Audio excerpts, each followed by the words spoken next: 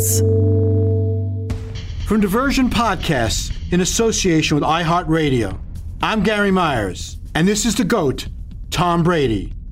Episode 8, Porterhouse or New York Strip. Okay, you must be wondering, what's up with the title? I'm not going to keep you waiting very long to find out.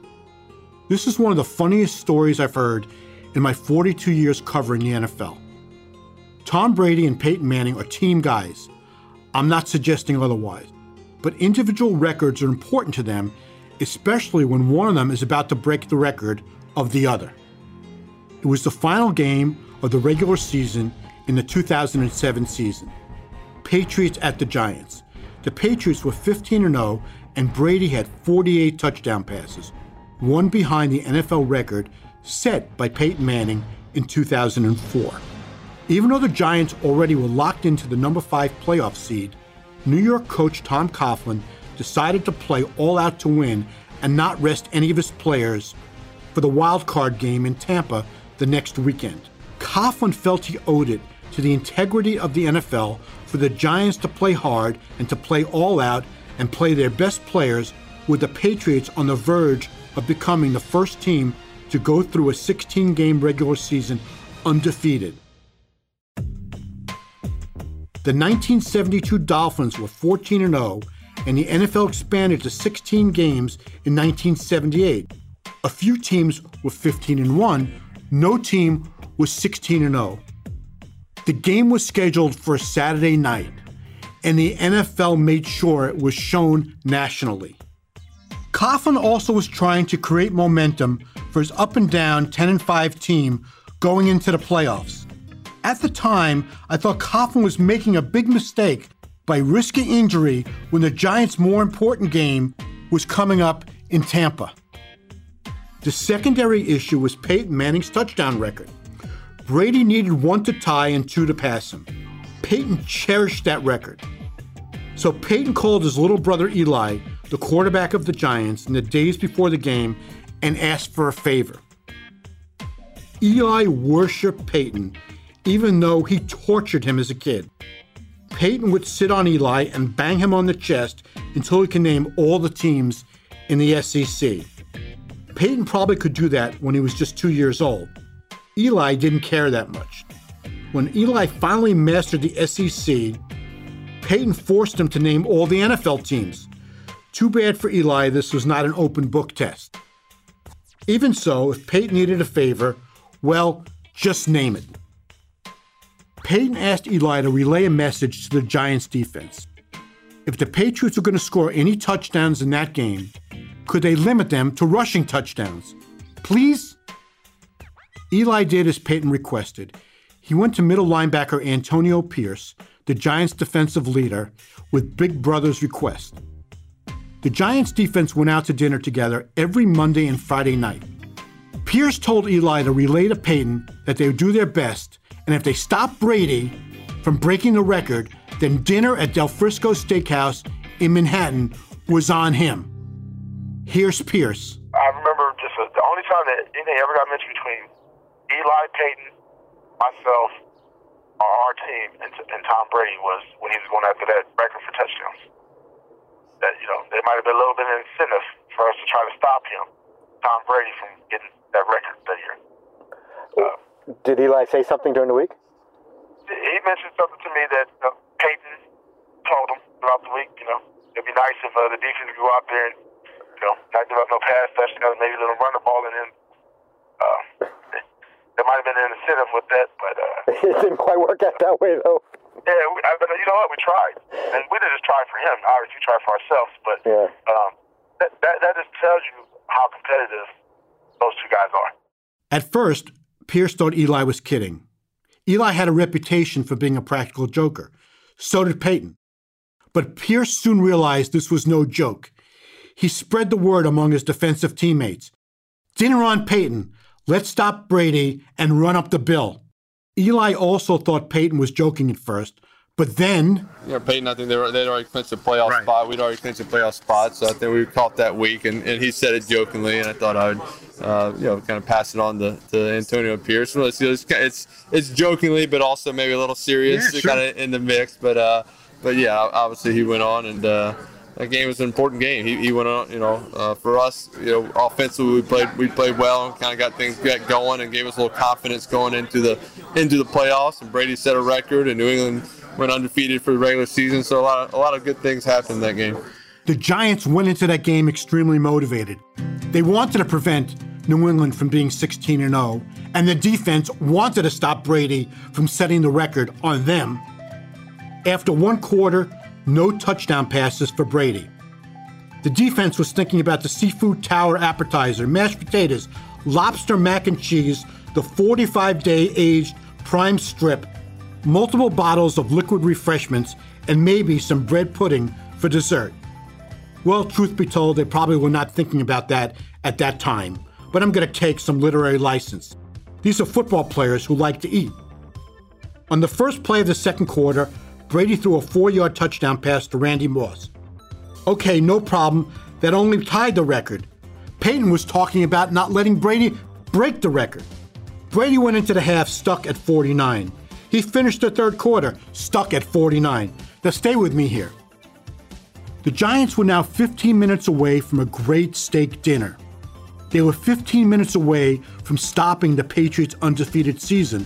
They went into the fourth quarter with a 28-23 lead, and you can't tell me at this point the defensive players were not thinking about Del Frisco's.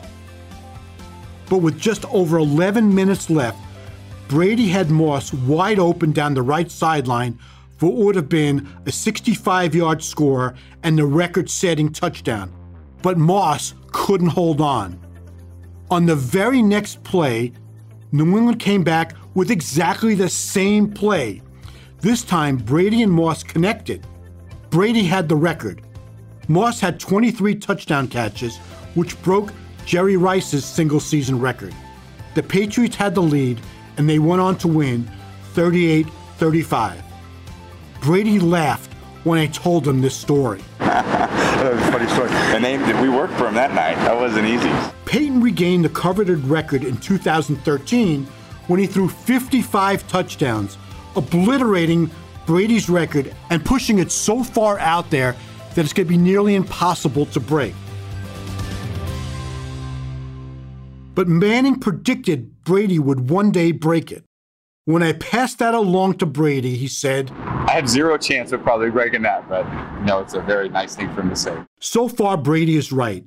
The most he's thrown since then is when he led the league with 36 in 2015.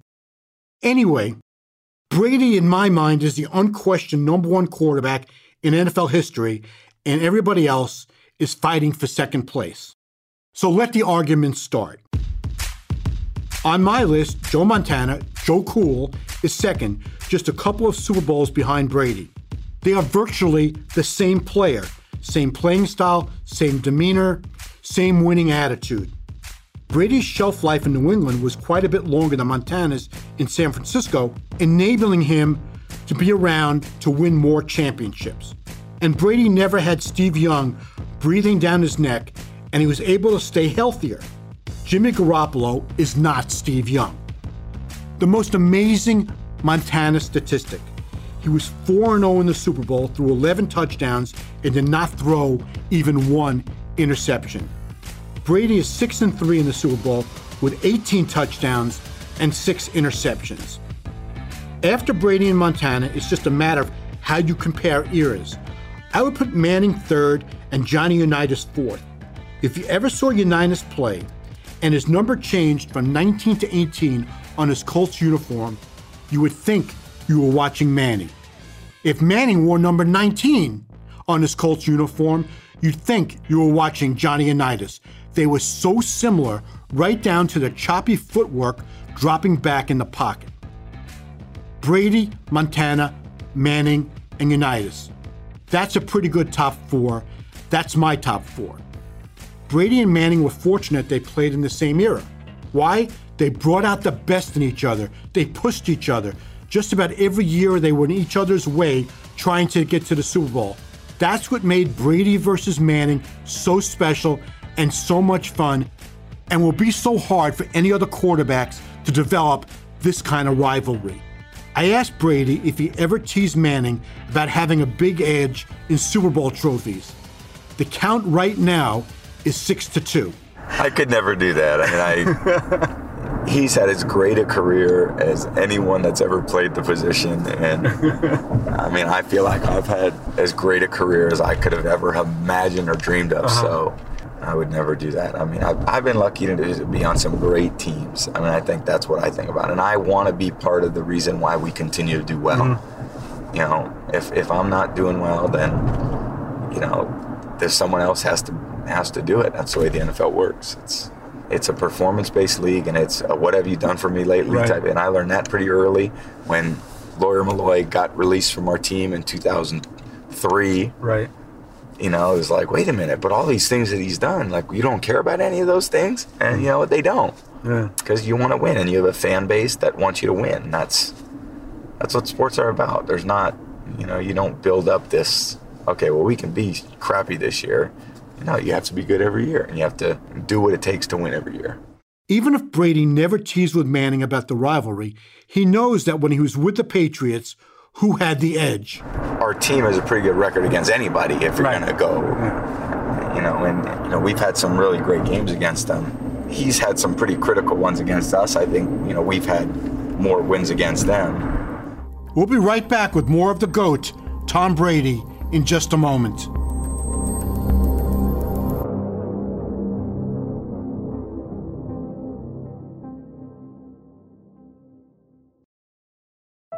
In the 13 years they started against each other, not counting Brady's injury season in 2008 and Manning's in 2011, Brady's Patriots and Manning's Colts or Broncos made the playoffs in the same season 11 times. They faced each other in the postseason 5 times. Brady won the first 2, including the 2003 AFC Championship game, and Manning won the last 3, the 2006 AFC title game when he played for the Colts, and the 2013 and 2015 AFC title games when he was in Denver. All the games were won by the home team. Listen, Brady's a really bad loser. He's tough to be around when he has a bad practice. He says he puts him, as he calls it, a crappy mood. He drives home from games with his wife, who peppers him with questions when he's trying to decompress. Each time he lost to Manning in the AFC Championship game, Brady came back the next season with a vengeance. Consider this. After losing to Manning in 2006, in 2007 the Patriots are undefeated in the regular season, and it took a miracle catch by the Giants' David Tyree to beat them in the Super Bowl. In 2014, after Brady lost to Manning in the AFC Championship game, New England beat Seattle in the Super Bowl with a great fourth quarter by Brady. And in 2016, 1 year after Brady and Manning met for the final time in the AFC Championship game, New England was down 28-3 late in the third quarter to the Falcons in the Super Bowl and came back to beat Atlanta with the greatest comeback in Super Bowl history. Is it a coincidence that when Brady lost to Manning, he was then in the Super Bowl the next season? I don't think so. Not at all. The losses motivated him, and he immediately took his game to another level. The postseason is what separates careers for quarterbacks. Peyton may be the best regular season quarterback of all time. His numbers were prolific, but he could not carry that over to the postseason in January when the games mattered most. He made the playoffs 15 times in his career, but was one and done 9 times. That means he did not win a playoff game in 60% of the seasons he took his team to the playoffs. Brady has made the playoffs 17 times and been one and done just 3 times. That's 18%. Brady made the playoffs just 2 more times than Manning, but has played in 14 more playoff games. Brady's postseason runs were much deeper. He is 30-11 in the playoffs, The 30 victories are an NFL record. Montana is next, all the way back with 16. Manning was just 14-13 in the playoffs, barely over 500. In fact, he was under 500 until winning his last 3 playoff games in his final year in the NFL. The one playoff achievement that Manning has over Brady, he won Super Bowls with 2 different teams. Brady will be trying to add the Bucs to his list this season or next, or even the season after if he keeps on going. But let's take a look at how Brady and Manning looked at Brady versus Manning. First, here's Peyton. It was a great rivalry between those teams. You know, they had these 2 really close games in the regular season in 03 and 04 that basically decided where the playoff game was going to be. I can remember, like it was yesterday in 2003, we went up there and first game and really just played out executed and whatnot, but yet they ended up beating us. And I remember it was the opening game of the season. I remember thinking, we're going to have to come back here in January. Whereas when we beat them in 06, I said, they're going to have to come to our place. And usually the team that's played at home in the playoffs has been the winner in that game. And so outsiders understanding the significance of the regular season, everybody thinks, well, you just kind of get through the regular season into the playoff. I mean, it was a great rivalry. I know it's been good for football because people get excited about it. I mean, I think, Sports Illustrated put Brady and I on the cover the week before the regular season game. I mean, nobody really does that in the regular season. It's always, postseason. So you knew it was a big deal to other people besides just the Colts and the Patriots. And I think because of my respect, for Tom, obviously that's how I approached it. Now here's Tom. Look, it's so much of the attention gets focused on quarterbacks, that's the way that the game always has been, always will be. We touch the ball a lot. We have a big influence on the game. You rely on everyone else around you. I mean, a quarterback can't be a good player if you don't have the guys that can block or run or catch. You don't have a defense that can stop people. So, it's been a rivalry with our teams because we've been a good team, they've been a good team. It's never Tom versus Peyton. I don't look at it like that. I know our defense has got a big challenge every time they face them. And I think their defense probably has a big challenge when they're facing our offense. So you just know that you can't make mistakes and you're going to have to score points, and it's probably going to come down to the end. It's, whoever has the ball at the end is, got a good chance to win as anyone. Manning, who came into the NFL as the first overall pick by Indianapolis in 1998 and started from the very first game of his rookie year, didn't win his first Super Bowl until his 9th season in 2006. By that time, Brady, who became a starter in the 3rd game of his 2nd year in 2001, already had 3 Super Bowl championship rings.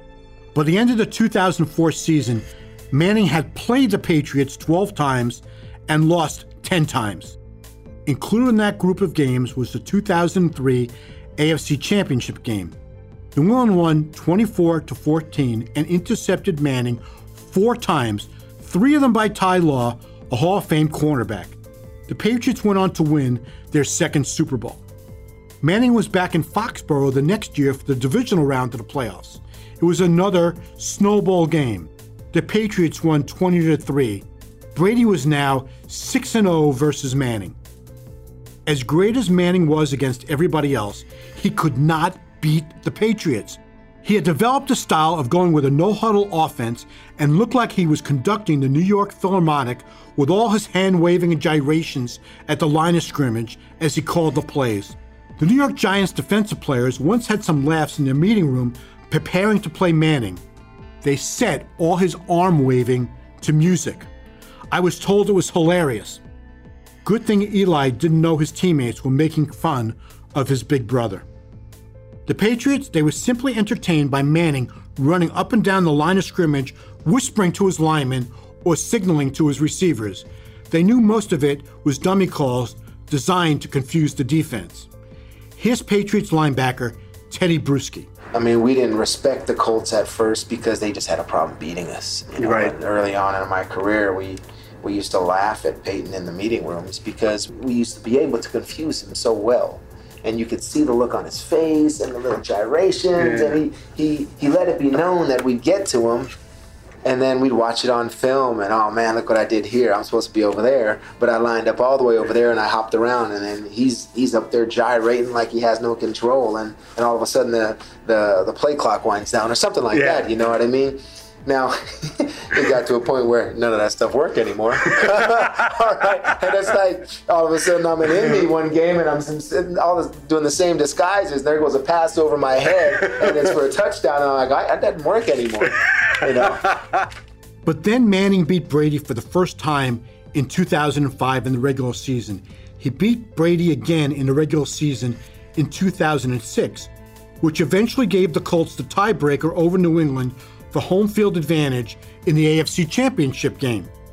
The showdown was set up after the Colts defeated the top-seeded Ravens 15-6 in a game that lacked one thing: touchdowns.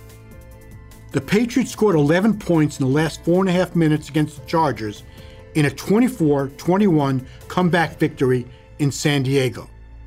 That set up the greatest game in the Brady-Manning series. It was an instant classic.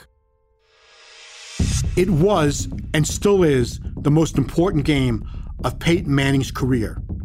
He had not yet been to the Super Bowl, and now Brady and his 3 rings were directly in Manning's path to Super Bowl 41 in Miami.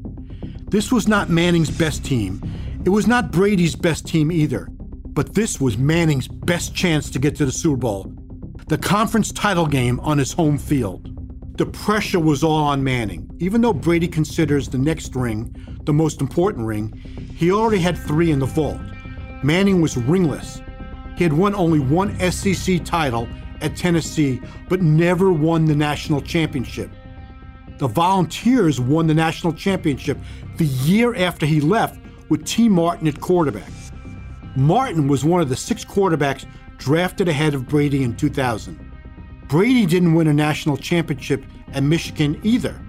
The Wolverines won it with Brian Griese in 1997, the year before Brady became the Wolverines' starting quarterback.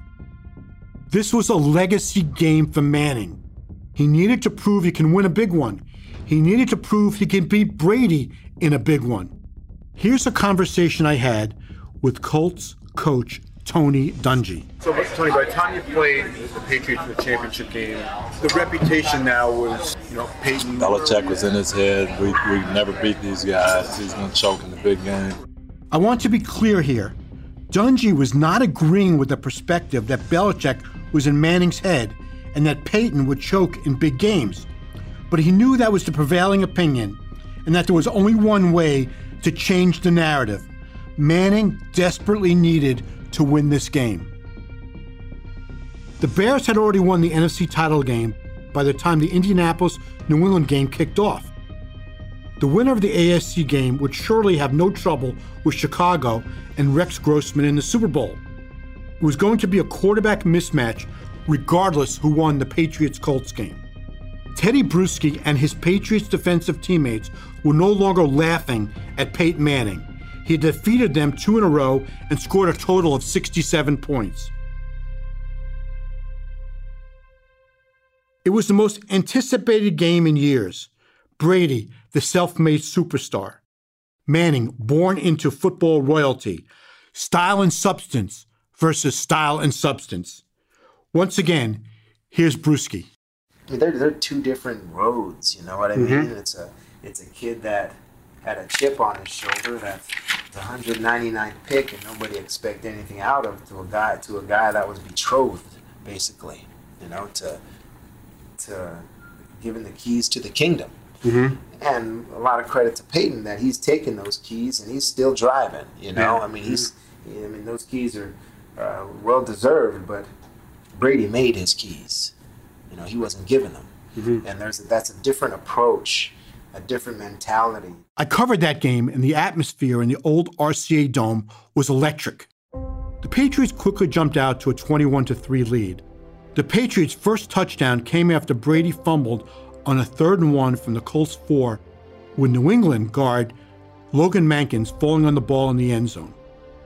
They then scored 53 seconds apart in the second quarter. The touchdown to make it 21-3 came on Asante Samuel's 39-yard interception return of Manning's pass intended for Marvin Harrison. No team had ever come from 18 points down to win a conference championship game. It was hard to imagine it happening against Brady and Belichick. Indianapolis kicked a field goal and went to halftime trailing 21-6. 2 touchdowns and a 2-point conversion brought the Colts even at 21 with 4 minutes remaining in the third quarter. Manning wiped out a 15-point deficit in just 11 minutes by sneaking for a 1-yard touchdown and throwing a 1-yard touchdown and then completing a 2-point conversion to Marvin Harrison. This set up a fantastic finish. I'm going to fast forward to the Patriots up 34-31 with Manning having the ball at his own 20 with 2:17 left in the game. Remember, I said this was a legacy game for Peyton Manning, and his legacy was firmly on the line. The Colts were down to their last timeout. They would also have the 2-minute warning. The first 4 plays used only 21 seconds, and the Colts were at the Patriots' 11. Manning had completed passes of 11, 32, and 14 yards along the way. Indy was helped by a roughing the passer penalty as well. The Colts made it into the end zone on a 5-yard run by Joseph Adai.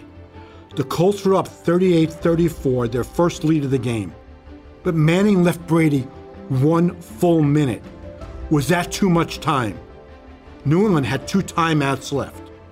Manning was over on the sidelines with his head in his hands, requesting a favor from above. All he wanted was the Super Bowl. All it was going to take was one defensive stop by the Indianapolis defense against the greatest quarterback in NFL history.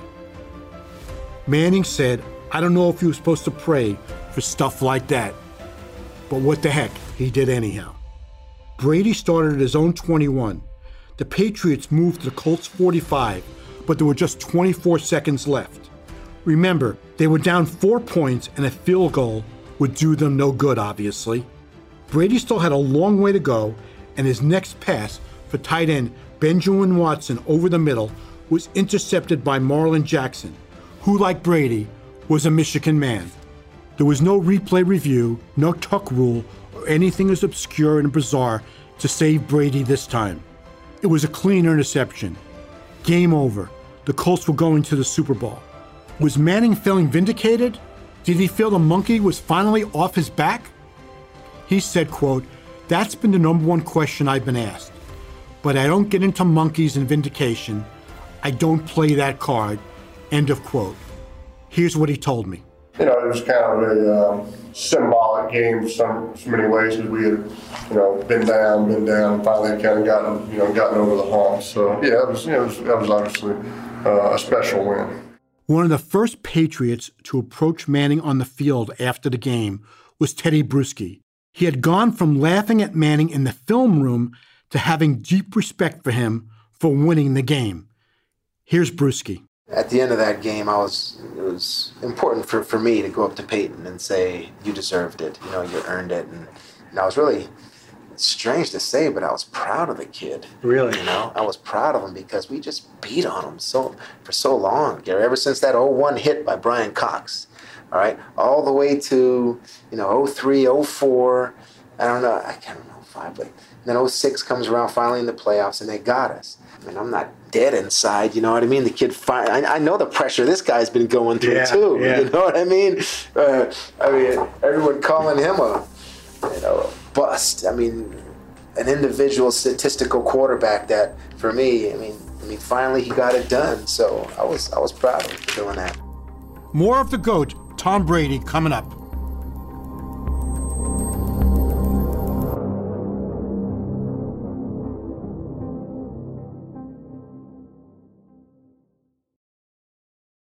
Manning went on to be Super Bowl MVP in a 29-17 victory over the Bears in a downpour in Miami. In the course of 2 weeks, he removed 2 monkeys from his back, Brady and the Super Bowl. They would not meet again in the playoffs until Manning was in Denver. He signed with the Broncos in 2012 and beat Brady at Mile High Stadium in the AFC Championship game in 2013 and 2015. The 2015 game was the final Brady versus Manning showdown. Manning met individually on the field with Brady and Bill Belichick and told them each it was a pleasure competing against them. Manning, whose body was beat up by that time, was carried to his second Super Bowl title 2 weeks later by Von Miller and the strong Broncos defense. The public image of Brady and Manning are so different. Manning is loved by fans. He's very funny. He's on every commercial. Brady was considered part of Belichick's evil empire in New England. Although their personalities are completely different, it was guilt by association. Fans outside of New England disliked Brady. He won too much. He married a supermodel. How can you like a guy like that? One thing about their rivalry is clear. There was no doubt that Manning was better than Brady when they each hosted Saturday Night Live. Even Brady admits to that. He was pretty awesome. I mean, I gotta say it. He was awesome. He's got a great sense of humor about him. He's very witty, funny guy. I think for me, that experience, and I'm probably similar for him, it was so out of the box for both of us. Yeah. That it was an experience that I know when I lived it, I finished it, and it was so fun to do. I was almost disappointed that I'll never have a chance to experience that again. So it was such a unique thing that I was bummed that it was over, because I was like, even if I ever happen to do this again, it'll never be like the first time, because I had no expectations going in. And you could just go, holy shit, like all this happened. It was awesome. A great experience. On the field, Brady is still great. He threw 5 touchdowns at the age of 43 in his 4th game of the season with the Bucs in 2020. Manning was great. I went to Pro Football Hall of Fame defensive end Michael Strahan for the final word. As a defensive player, 2 minutes to go, and you're in a situation where the game is on the line, do you fear one of the two more than the other? I fear Tom Brady more than anybody. I mean, Tom Brady, I don't know, there's just something about Tom. And not taking anything away from Peyton at all. I don't want to take him either. But there's just something about Tom. Yeah, maybe because we just seen him do it time and time again. Next on the go, Tom Brady. The historic 2007 season, Spygate, 16-0, and the crushing loss to the Giants in Super Bowl 42. And the best quote of all time, when Patriots owner Robert Kraft told me he called Bill Belichick to his face, he called him a schmuck for spying on other teams. How wild is that? I will play you the audio in the next episode. I'm Gary Myers, and thanks so much for listening.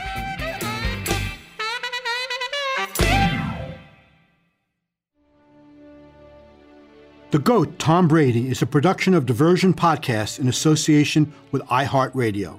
This season is written and hosted by me, Gary Myers.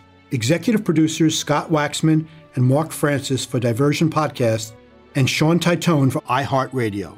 Story editing by Scott Waxman with editorial direction from John Tuttle. Editing, mixing, and sound design by Mark Francis. Archival research by Brianne Murphy.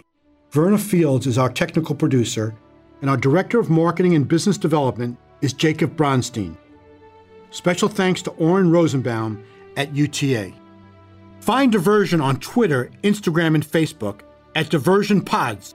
And let us know, what do you think of the show? Send us your questions, your comments, and even your critiques. That's Diversion Pods on Twitter, Instagram, or Facebook. For more podcasts from iHeartRadio, visit the iHeartRadio app, Apple Podcasts, or wherever you listen to your favorite shows.